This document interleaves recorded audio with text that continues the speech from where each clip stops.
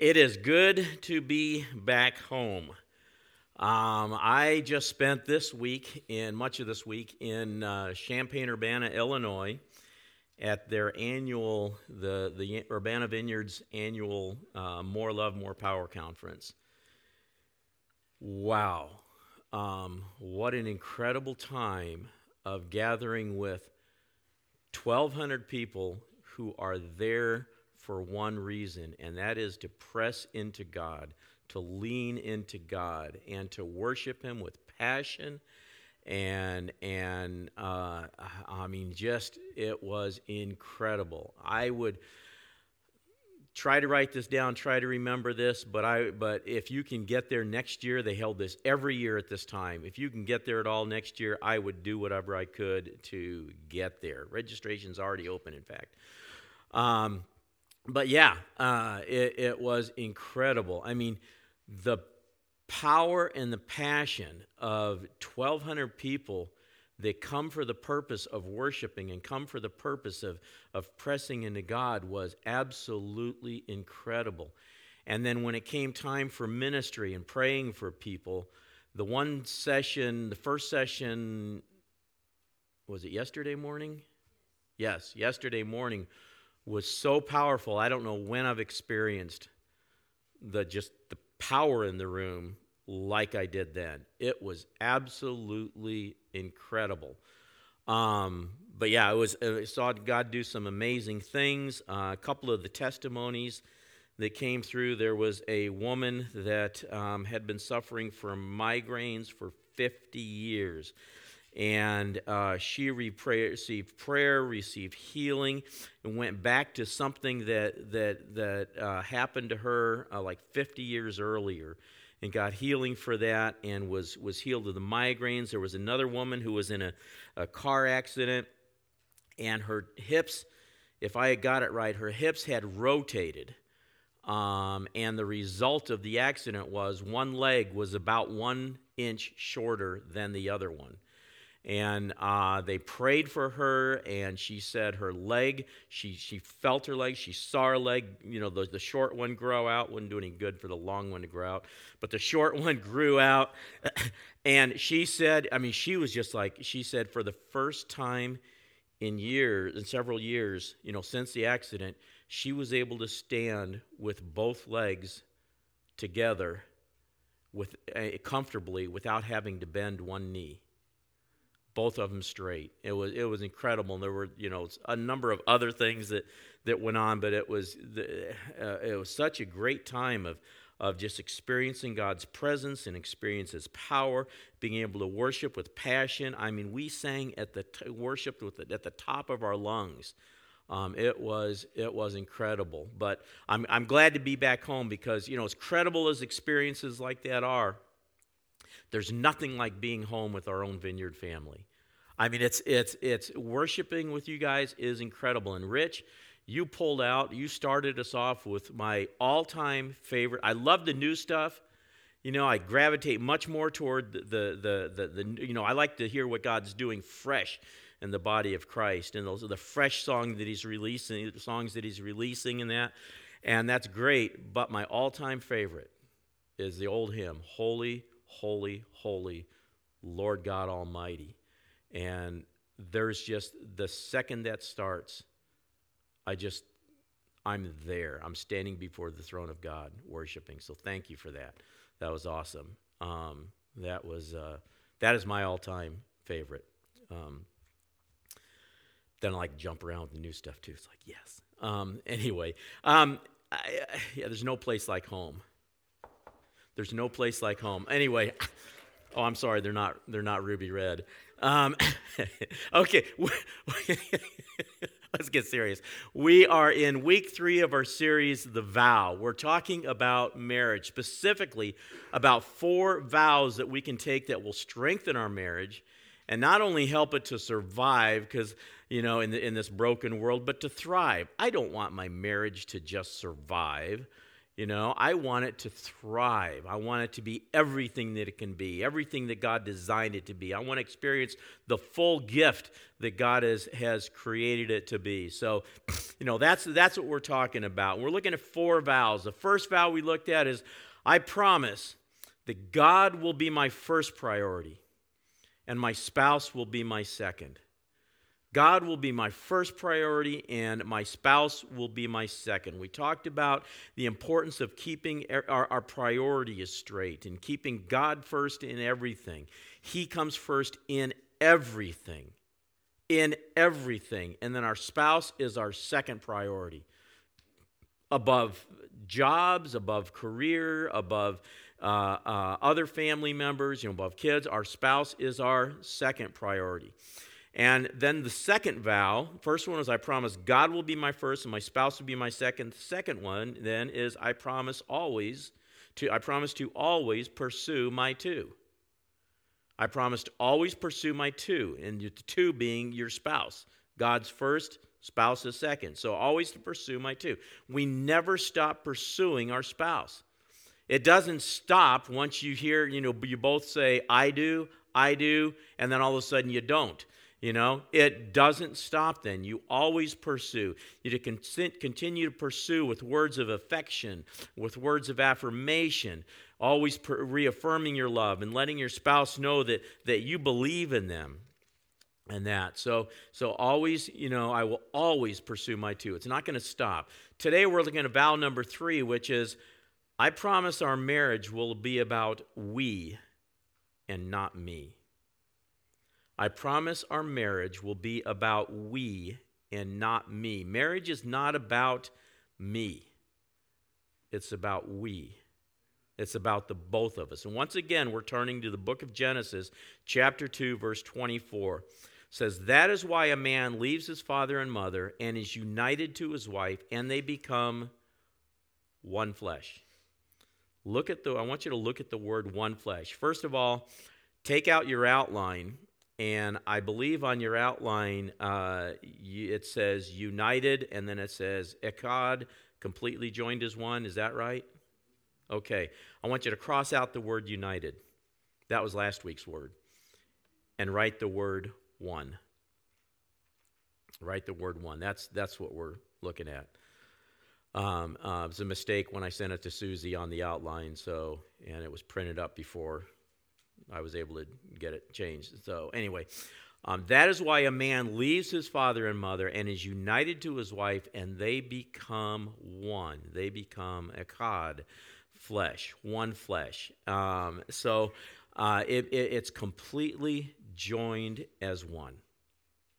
Completely joined as one. Jesus quoted this same verse when he spoke about marriage in Matthew 19. He says, for this reason, a man will leave his father and mother and be united to his wife, and the two will become one flesh. So they are no longer two, but one flesh. Therefore, what God has joined together, let no one separate. When the scripture says the two will become one flesh, it's talking about the physical union, but it's talking about so much more than that. It includes that, but, we are more than just physical beings. In fact, we are not primarily physical beings. We are primarily spiritual beings. But we are beings, we have a body, we have a soul, and we have a spirit. And all three are interconnected. The husband and the wife become echad, completely joined as one.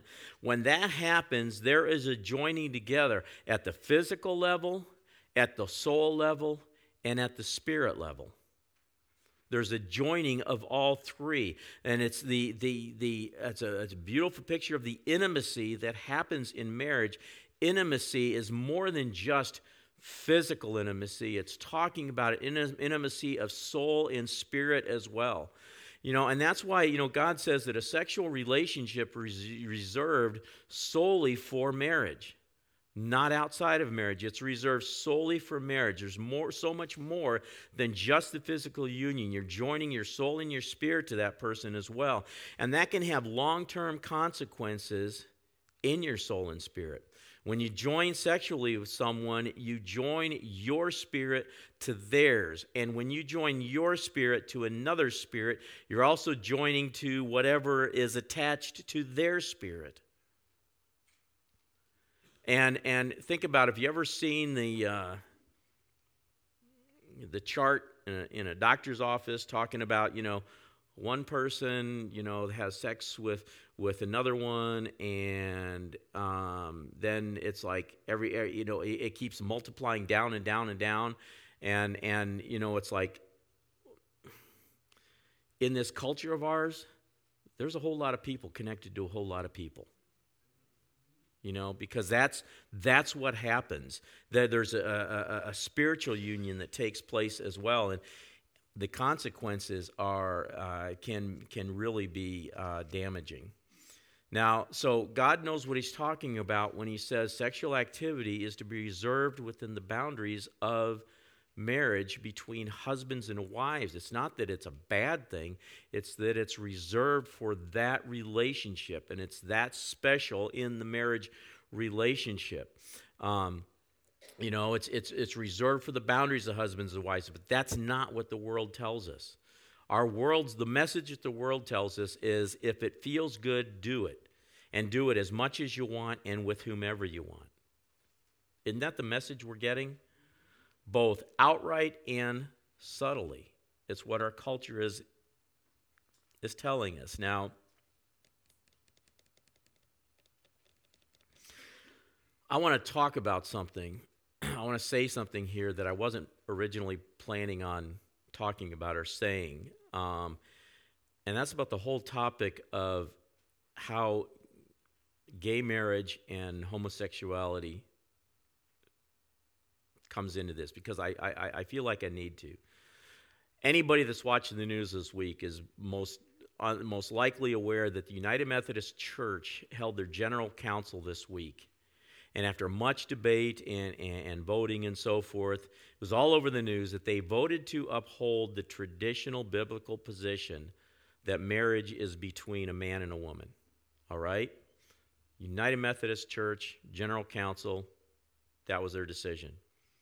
In 2015, the U.S. Supreme Court decided that gay marriage is legal in the United States, and it has become the law of the land. Right? Anybody living under a rock is not aware of that. Okay, you know that. But I want to say this. For Christians, and I'm not going to get into a long thing on this, few minutes, but for Christians, it's not the Supreme Court that decides what is allowed or not allowed for a believer. They may say this is okay in our society, in our government, in our cities and states. They may say it's okay. But for a Christian, the Supreme Court does not hold the decision on what is allowed or not allowed for a believer. The Bible is our sole authority for matters of faith and practice, not the government. All right? The government is free to decide whatever they want to decide. They can make whatever laws they make, but when there is a conflict between the government and what God says, we choose, as a believer, we choose a higher law. We choose what God says. Now, having said that, what does God say? Okay. Here's what I want you to do. Here's what I challenge you to do. Read the Bible. Search it out for yourself. I mean, yes, there are difficult parts of the Bible to understand. This isn't one of them. Read it for yourself. I've read it through every year for the last probably 25 years. So I've done a little bit of reading in it, okay? I just want you to search out 2 questions. Give you 2 questions to search out, okay? 1, when Jesus talks about marriage, is there any place at all where he talks about marriage as being anything other than between a man and a woman? Anywhere at all? Read it, search it out, study it, See if it's there. Okay? Even one time. See if it's there. Search it and see. Second question, and I've read all the arguments that, well, this word really means this, and they were really talking about this. I've read all the arguments. I've read the books, both pro and con. Read through all of it. But here's a question. Is there anywhere in the Bible, Old or New Testament, either place, where homosexuality is spoken of in a positive light as something permissible by God? Is there anywhere? Is there one place? I'm not talking about, well, this passage really means this, and the whole issue with Sodom and Gomorrah was really the lack of their hospitality and so forth, which that is part of it, and all that. But is there anywhere spoken of in an Old or New Testament where in a positive light as permissible by God? One verse. That's just if there is, find it. Search it and see for yourself. So, how are we to approach the issue of those who struggle with same-sex attraction? How are we supposed to approach that issue? The same way we always have here at the Vineyard, with love. With love. Not with fear, not with jokes, not with condemnation, not with judgment, but with love. John 3:16, you may have heard of this verse before, says, for God, Jesus speaking, says, for God so loved the world that he gave his only Son, that whoever believes in him should not perish, but have eternal life. God so loved who? The straight world? The world looks like you or like me? No. God so loved the world. In all of its brokenness, in all of its struggles, he so loved the world. And then, I think it's a shame that we so often quote John 3:16 without going to John 3:17. Because John 3:17, the very next verse, Jesus says this, for God did not send his Son into the world to condemn the world, but in order that the world might be saved through him. Jesus did not come to condemn the world, tell the world how bad they were, how rotten they were. He did not come to condemn the world at all. What did he do when the woman was caught in adultery and she was thrown before him? And of course the guy got off scot-free. Things haven't changed a whole lot in our culture, I guess. But the guy got off scot-free, and the woman's there, and they're saying the law says we should stone her. Now what do you say? They're trying to trap him. He writes on the ground. We don't know what he wrote. There's speculation, but that's all it is, speculation. And then, finally he stands up, says, let the one who is without sin cast the first stone. Stoops back down again, one by one, starting with the oldest. Because the older they are, probably the worse they had been. More opportunity. I've had a whole lot more opportunity to screw up my life in my 62 years than some of you that are 20. But they start walking away. They drop their stones and walk away, and Jesus looked up at the woman, it was just him and her, said, where'd your accusers go? Is there nobody that's condemning you? And she said, no. And he said, neither do I condemn thee. Go and sin no more. Because I'm not here to condemn you. I'm here to point you to life. To God. I'm here to bridge the gap between you and the Father so that you can get in relationship with the Father. And it's through me. we are here to love God and love people, not condemn. Doesn't mean that we condone everything. Loving does not mean that, oh, I condone whatever you want to do is fine with God and fine with me and all that. No. But we don't stand in condemnation or in judgment. We stand in love. None of us are perfect people. And we're to love, not people that, are just like us or think like us or believe like us or act like us. We're to love all people. Let God deal with people's stuff. Just like he deals with my stuff and just like he deals with your stuff. Every one of our lives are broken in whatever area. And one area is not worse than another. Every one of our lives are broken. And every one of us has areas in our lives where we're not fully experiencing what God has for us. And this is the same. There is a woman who was struggling with this that came a number of years ago. Lived out of town, but whenever she was in town, she would come to church here. And she came up after service one of the days and gave me one of the best compliments anyone's ever given me and this church, I think. And that is, she said, because I knew what she struggled with, and she said, I struggle with this. And I said, yeah. She goes, but I want you to know you're my pastor, and I consider this my church, even though she lived out of town and could only come periodically. And this is my church, because when I come here, I know I'm loved and accepted.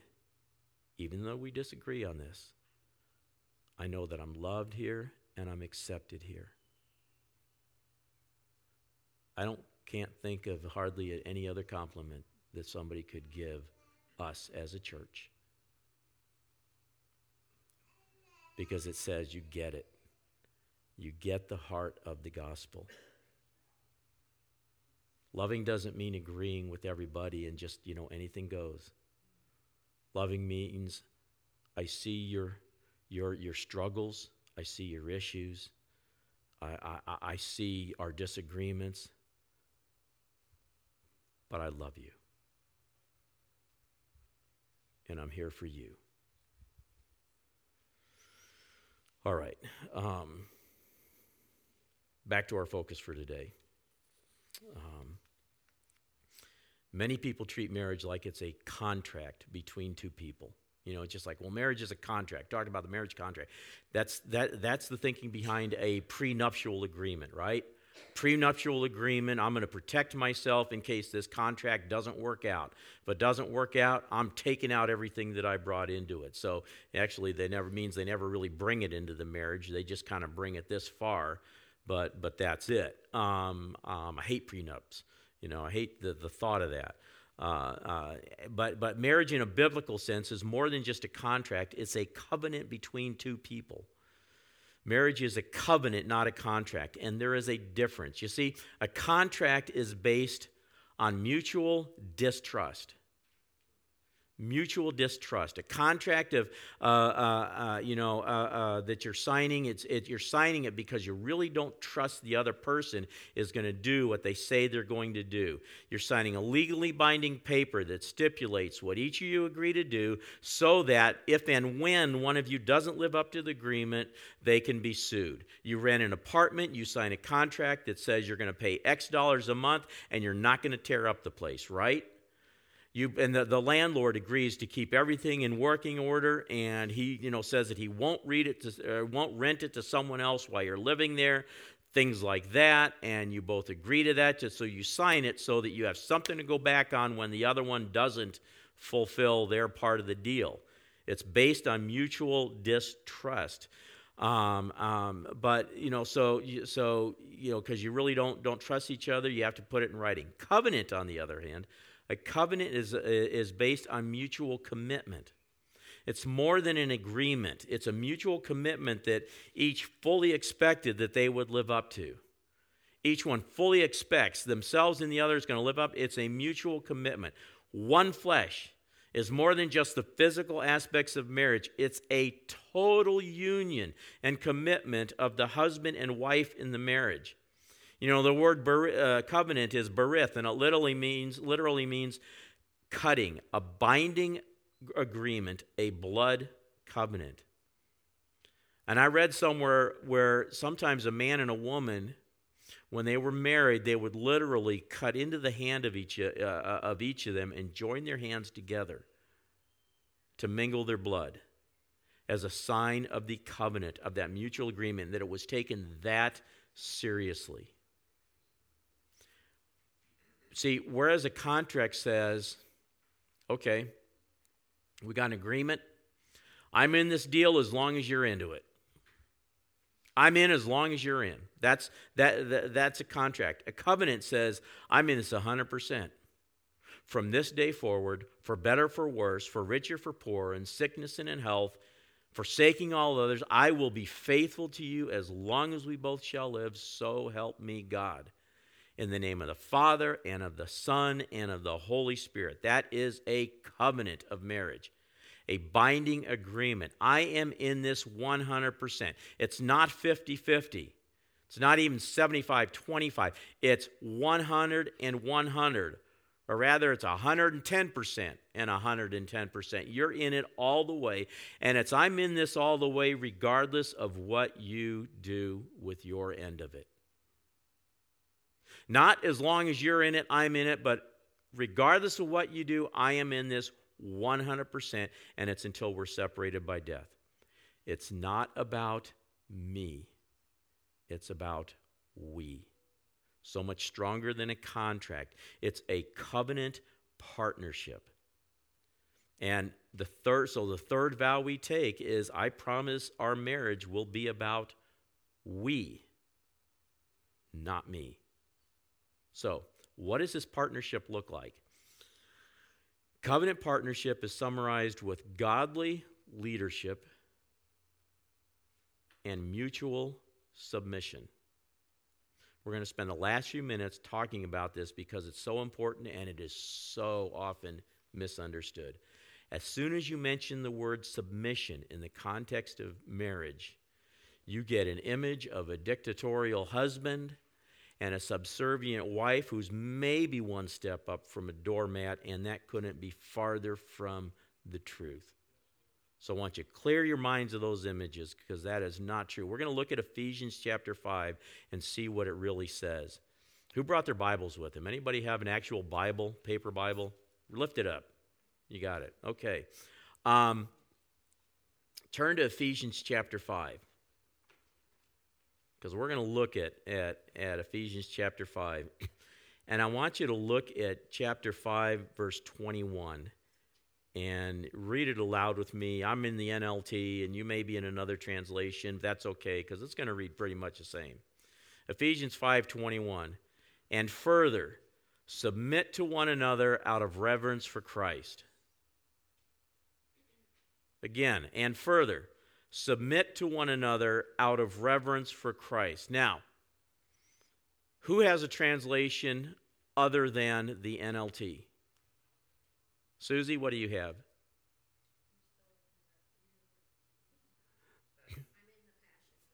Oh, that may be a little more difficult.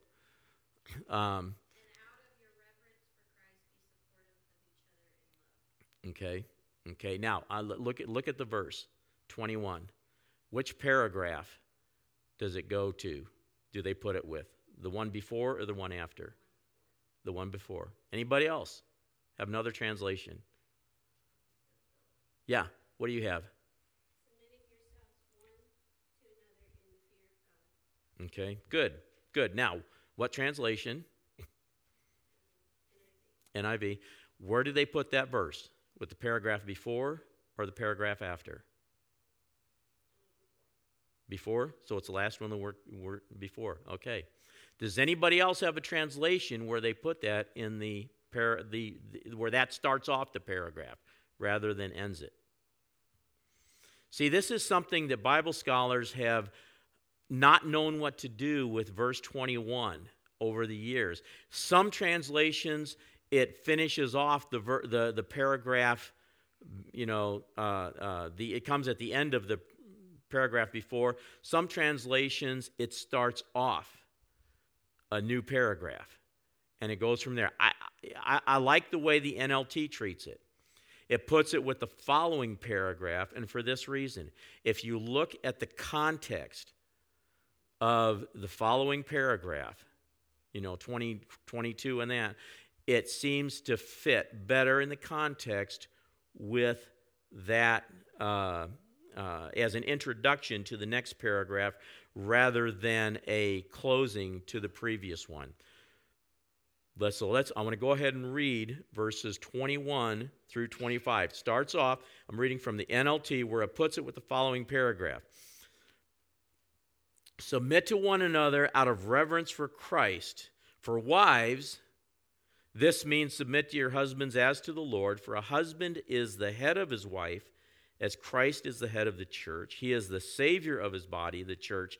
As the church submits to Christ, so you wives should submit to your husbands in everything. For husbands, this means love your wives just as Christ loved the church, and he gave up his life for her. Now, I think that's important to see it as part of that second paragraph there, because it's talking about mutual submission, where he says, submit to one another. Okay?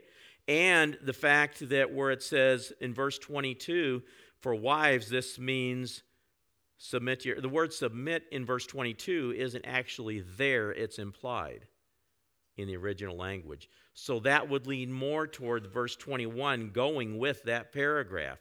So for wives, it means this. And then in verse 25, for husbands, it means this. It is a mutual submission. This is not talking about a dictator and unquestioning, unconditional obedience. It's not talking about women not being allowed to lead men. This is talking about an issue of submission and leadership in the home. And it's simply saying in the home, the husband takes the lead and the wife follows his lead as to the Lord. Nobody is superior. Nobody is inferior. It's voluntary. It's not a forced submitting. If you got a husband that says, you submit to me, he's blown it out already. He's wrong. It is not a forced, it is a voluntary submitting. Nobody superior, nobody inferior, and it's simply letting the husband take the lead in the home. That's the picture that we have here. Excuse me, as the Lord leads the church. So when Paul talks about submitting to each other, he's talking about mutual submission. For the wife, it looks like this. Let your husband take the lead. Doesn't mean that he's always right. Nor does it mean that he makes all the decisions or all the big ones even. In fact, the husband, guys, hear this. The husband who makes all the decisions in the home without seriously consulting and listening to his wife is a fool. You can write that down in all caps. Is a fool. Especially, typically wives have discernment about some things, especially when it comes to people. That their husbands would do well to consider. Women have just the ability and a gift of discernment, and it's especially true when it comes to people that guys, you better listen to your wife.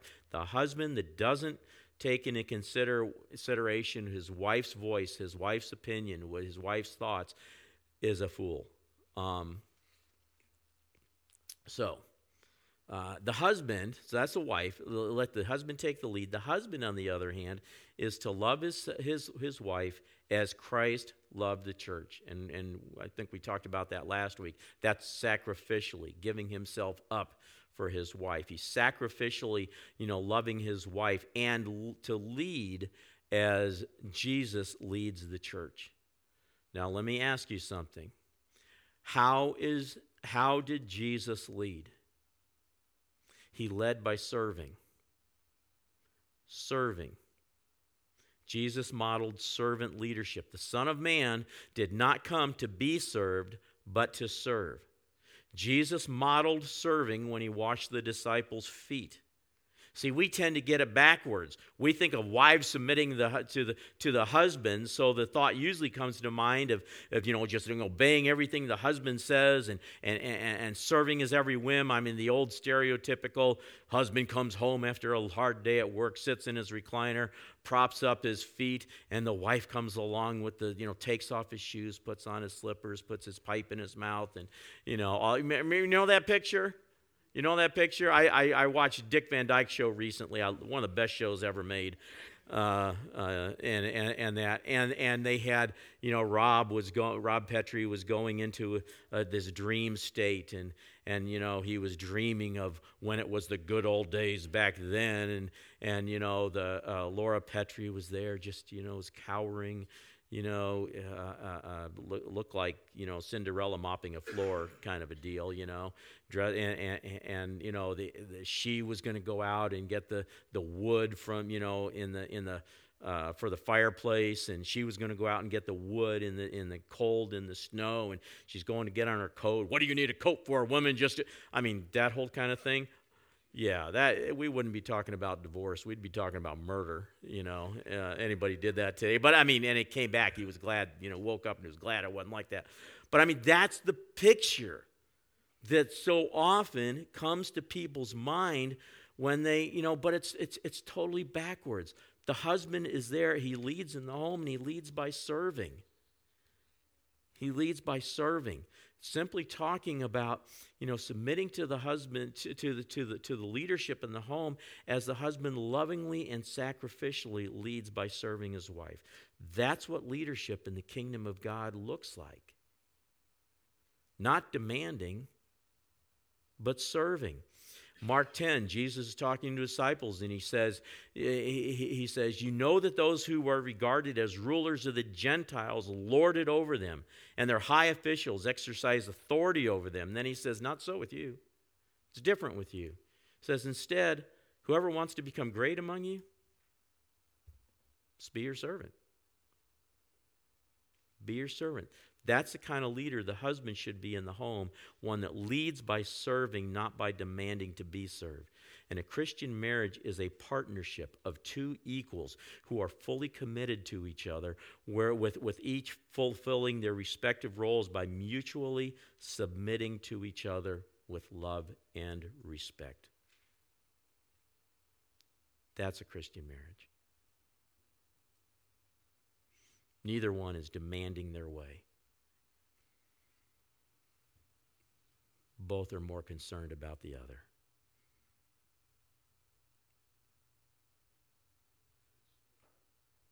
Think of Jesus in relation to his bride, the church. See, the problem is a lot of times we see Jesus as a demanding God, demanding this and demanding that. And, God is, he's just a hard taskmaster, and that's not it at all.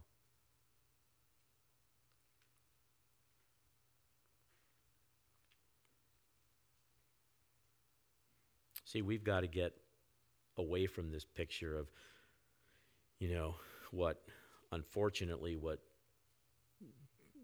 some of the church has taught through the years, but also from a secular model of marriage.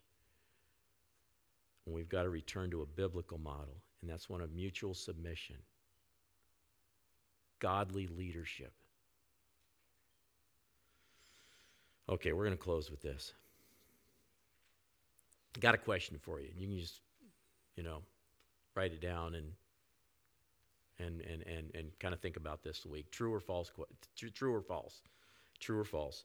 A marriage will be as good as both husband and wife decide it will be. True or false? Write it down. Think about it this week. A marriage will be as good as both husband and wife decide it will be. Okay? Then I want you to ask yourself something. What decisions do you need to make today that will improve your current or future marriage? By future marriage, I'm talking to those who are not currently married. Just to clarify, if you're not married, God may or may not have that for you. It's, as we said, I think last week or a week before, whenever it was, that, it's not, it's not like you can't live a fulfilled life and a meaningful life as a single person. You can. Paul showed us that. Jesus showed us that. All right? But if you are going to get married someday, what decision do you need to make today that will improve your current or future marriage? Think about it. Think about it this week and then write it down. See, if you want a better marriage, you need to begin to do something different. All right? Let's have the worship team come up.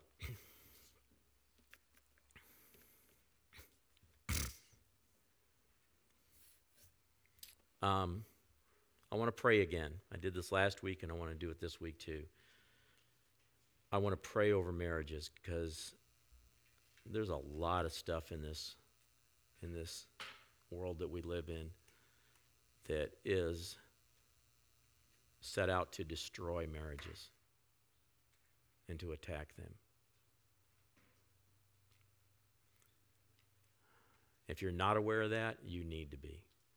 Now, we don't walk in fear. We walk in faith. I have more faith in God's ability to heal, restore, and sustain than I do in the enemy's ability to destroy. But we still need to be aware that we are engaged in a battle. A cultural battle, societal battle, personal battles. So, close your eyes. If you're married, just want you to hold your hands out. Or hope to be married. Or think you might be married someday. Just hold your hands out. I want to pray a blessing. Father, I pray right now and ask for your Holy Spirit to bring a blessing on marriages in this place. Those that are currently married and those that hope to be or think they might be. Marriages that are currently in place or those that are in the future. I pray your blessing. I pray your strength. I pray your sustaining power. I pray that there would be a spirit of such unity in the home. Such unity, Lord. And that when the fights come, that it would not be a fight between the husband and his wife, but they would turn back to back and fight the enemy coming from all sides.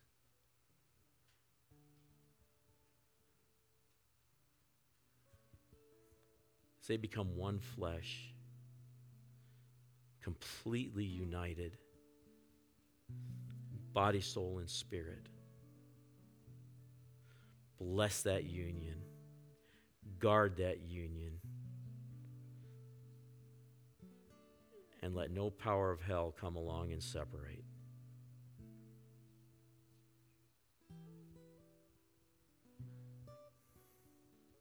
Now keep your eyes closed. But I want to pray now for those that have suffered the pain and the trauma of a marriage that didn't work. You wanted it to work. You went into it thinking this is going to work, but for whatever reason it didn't. Hold out your hands. And whether you're in another marriage and it may be going really good right now and that or not, Father, I pray right now and ask for a healing to take place from the pains and the hurts and the trauma. Bring your healing presence.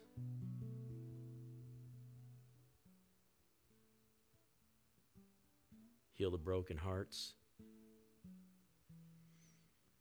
broken spirits, the pain of the soul, and restore hope. I pray that you would show each one themselves as you see them, not as something that's broken and cast aside or limping along, but as one that's fully restored, one that brings joy to your heart,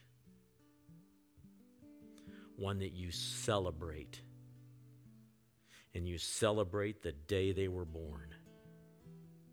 And you have not stopped celebrating them and celebrating their life, Lord, since for every single day of their lives, you celebrate them. Regardless of things that have happened, regardless of choices, regardless of any of that, you celebrate them, Lord, because they're loved by you.